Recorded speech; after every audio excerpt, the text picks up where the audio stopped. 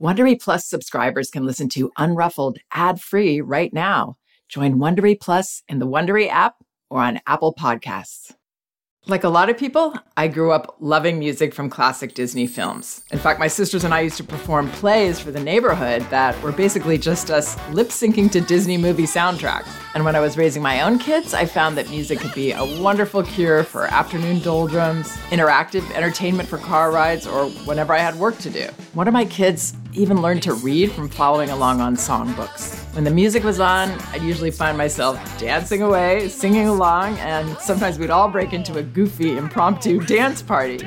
Disney Junior Hits is the official music playlist for songs from your favorite Disney Junior shows, and now it's easier than ever to access them. Just search for Disney Junior Hits, available wherever you stream your music. Strained peas and carrots, chicken fingers, or mac and cheese. They're convenient for your kids and yummy, I'm sure. But at the end of a hectic day, you deserve to reward yourself with something delicious and nutritious. I know you're thinking, lovely idea, but who has the time or energy to cook? I get that. With Factor, that's Factor, you get restaurant quality meals that are ready to heat and eat whenever you are. No prep, no cooking, and no cleanup. Always fresh, never frozen. There are over 35 options each week to choose from, including Calorie Smart, Protein Plus, Keto, and more. They even have smoothies, wellness shots, and nutritious snacks. Plus, Factor meals are less expensive than takeout. So sign up, save, and treat yourself to the fine cuisine you deserve. Head to factormeals.com/unruffled50 and use code unruffled50 to get 50% off. That's code unruffled50 at factormeals.com/unruffled50 to get 50% off. Bon appetit. Hi, this is Janet Lansbury. Welcome to Unruffled. Today, I'm responding to an email from a frustrated parent who says she can't get her 3-year-old son to listen to her. She gets impatient, sometimes yells for his attention, and even feels offended because it seems like he's intentionally ignoring her. Here's the email I received. Hi, Janet. I've been listening to your podcast for a while now, and it has really turned on some light bulbs for me regarding my 3-year-old son. He's gone through many wonderful stages, and I turn to your podcast when I'm going through a difficult stage. One of the biggest frustrations I'm having right now with my son is getting him to focus and listen. I find myself having to ask a question 4 to 5 times before he will listen. Or even worse, I end up losing my patience and shouting. I've tried tricks like saying the word ice cream to get him to look up. I'm between 2 emotions here. I get impatient and also offended. Impatient because of the process it takes to get him to hear me, and offended because sometimes it seems like he's intentionally ignoring me. I'm not sure if this is him misbehaving or just part of his hyper-focused personality. Any suggestions? Thanks. Okay, well, I thought this would be a good one to respond to because there are a lot of elements she brings up that are really important to understand with toddlers especially, but really all children across the board. And these elements are all centered around understanding our child's perspective, the way young children view the world, and what is going on with them developmentally. And when we understand those things, when we come from that place of really being able to see from our child's perspective, all of these situations become much clearer to us. Handling these situations becomes easier. Let's talk about that first for a second, where children are in these early years developmentally and where they're coming from. In the toddler years, children are developing as more autonomous people. And that is why they often seem to not be, quote, listening, which actually really, when parents say my child isn't listening, they usually mean my child isn't obeying, my child isn't doing what I ask. My words aren't changing my child's behavior. So it's not really that the child isn't listening in terms of hearing us. It's that they're not taking the action we want them to take. Young children, particularly toddlers, have every reason in the world to not do what we ask, to not obey us. They are all about needing to be different from us to assert themselves as more independent individuals than they felt when they were infants. It's very healthy for them to say no to us or to not do what we want. Magda Gerber used to say jokingly that, yes, you'll be holding up an ice cream to a toddler, to a 2-year-old, and they say no as they're taking the ice cream cone. So understanding that they're going to go into that resistant place very easily, that children are inclined to say no to even things they want, like an ice cream cone, because that's how important it is for them to assert themselves as individuals, then we're not going to push them into that place. It's just not going to work. And therefore, repeating ourselves is never a good idea. It's never going to help. It's only going to push our child further and further into resistant mode. So this mom doesn't give examples, but let's take an example like her child is playing with his toys. And she says, "It's lunchtime. I put your lunch out. I want you to come." And he says nothing. He doesn't even look up. Repeating that is definitely not going to help because he's already showing that he is feeling resistant. And, of course, maybe he is very focused on something, and I'll talk about that in a minute. Maybe he is engaged in what he's doing, which obviously we want to encourage. So repeatedly asking our children to do something will never work. It doesn't make them suddenly shift out of defiance and into cooperation. And it definitely doesn't work for us because we are going to get more frustrated and impatient and maybe angry when we are repeating ourselves to no avail. Now, how do we help a child to cooperate? We do it by understanding and respecting the fact that they are involved in something, and why would they want to switch out of that? Transitions of all kinds are really hard for toddlers because they've got all this internal transition going on, and now someone's asking me to stop doing what I'm doing, shift gears, and I'm not even a toddler and I don't really want to do it. Just let me stay where I am. I'm comfortable here. I want to keep doing what I'm doing. We have to respect that and understand that. Understanding will dictate the way that we ask, the tone that we have. We obviously don't want to be barking orders at our children. That's going to put them into defensive mode. We want to be on their team. We want to understand them and speak politely to them, not start out being already irritated because my child didn't do this the last time. Those things will push our child into their corner of resistance. So first we would acknowledge, hey, I see you're doing that.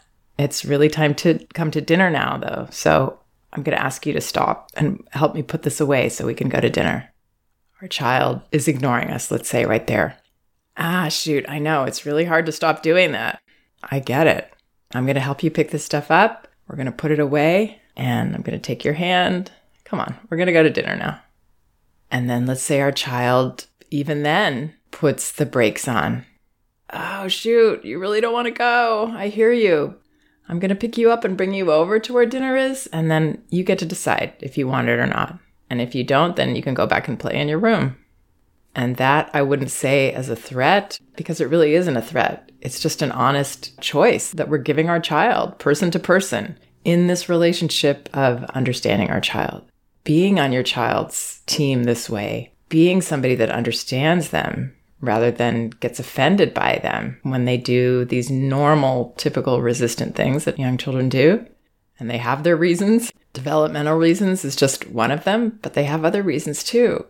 They have uncomfortable feelings that they want to share with us, and they don't even know that they want to do this. It's unconscious. And so they want to maybe yell at us while we pick them up and bring them over to check out their dinner. They just want to yell. They just want to release some of the feelings they have inside them. It really has nothing to do with us. But we can exacerbate the situation by speaking to them in a manner that puts them on the defensive, that creates a power struggle. So this parent says, one of the biggest frustrations I'm having with my son is getting him to focus and listen. Getting him to focus and listen is really impossible. It's something that only he can do because he wants to. So I would let go of that as a goal, because the more we try to get a child to do something, the further they push us away. Focusing and listening is the result of our relationship through bonding with our child, not through tricks like saying the word ice cream.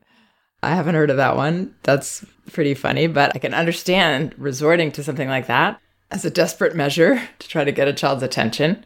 But children see through these tricks very easily. If we're tricking our child is going to win because they sense our agenda. They're very intuitive that way. So asking a question repeatedly doesn't work. Saying the word ice cream or using another kind of trick isn't going to work. Losing her patience and shouting is definitely not going to work and do what she wants it to do. And it doesn't feel good as a parent to go there. It actually creates more of a chasm between us because it's scary for our child when we lose our patience and shout. So that can create more of a need for our child to express those feelings back to us by pushing up against our boundaries, like saying, no, I'm not going to stop playing. I'm not going to leave the park. Another common example. Even if it's something that seems totally ridiculous to us, like, hey, we've been here. I took them all over to these places and did wonderful things with them and gave them my undivided attention and we had sweets. And now they're saying, no, I'm not going to come to the car. It's really easy to get offended by that, right? Because on an adult level, that is offensive. But when it's a child who has very little ability to monitor when they've gone too far, when they've gotten too tired, when they've had too many sweets, they can't control their emotions. So we can't approach them as we would an adult or even an older child. Yes, they deserve the same respect and kindness and politeness as we would give an adult, but our expectations for them cannot be the same. So what can seem very unfair to us, actually our expectation is unfair. Our understanding of their perspective and where they're coming from is off. I really hear this parent saying she's between two emotions, impatient and also offended. Yeah, those are all really uncomfortable places for us to go, and we can avoid it. That's the interesting thing. Not completely, not 100%, not perfectly. We are going to forget. We're going to forget how sensitive our children are to stimulation and how easily they get overtired and how quickly they go from full to way too hungry and how they can't just smile and say, okay, I really don't want to go, but I'll go with you. We are going to forget. But if most of the time we can remind ourselves of these things, we won't have to go down that road of repeatedly asking, now trying to trick you, getting louder and louder. I'm getting more angry. I'm impatient. I'm frustrated. I'm offended. It really is up to us to not go there. Oftentimes in my work with parents, I notice, and I know this from my own experience, of course, as well, one of the stumbling blocks is that maybe we don't even realize this consciously, but we're trying to avoid the explosion. If we went in with confidence as a mama or a papa bear, took our child's hand and said, I know you want to do this, but we are going. I'm going to pick you up. And we do it right away. There's a very good chance we're going to get screamed at.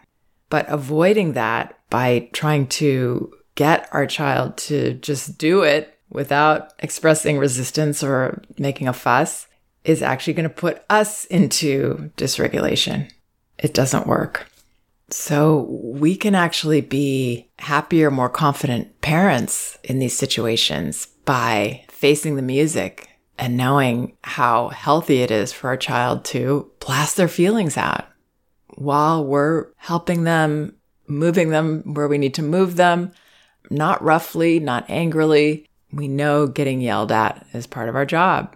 We see it as strong. We see it as healthy. We see it as a venting of a lot of things that have gone on that day, or maybe for days before that, or weeks before that. Those times that we did lose our temper at them. That's going to need to come back out of our child. Whenever children have these explosive reactions, there's always a reason. We may never know the reason. But it's never because our child is just a brat or mean or offensive. It's an uncomfortable feeling our child needs to get out of their body. So instead of trying to get children to listen and focus, be the leader. Take physical action right away. Words alone cannot direct them. They need more. They need us to be hands-on parents. Help them through. It's interesting because she says at the end, she's not sure if this is him misbehaving or just part of his hyper-focused personality. So she does maybe have a focused child, although I do think he hears her because children hear everything, especially what we say as parents. But he may be very positively engaged in something. So I wouldn't interrupt needlessly. I would notice what he is doing and respect that. And then consider, do we really need to go right now? Or can I wait a couple minutes? Not dragging it on because we want to avoid our child expressing feelings, but valuing that focused attention our child is giving, because focus and attention are higher order learning skills that we want to encourage in our children. And why do children focus on those things? Because they choose them. Focus is about attraction. It can't be forced.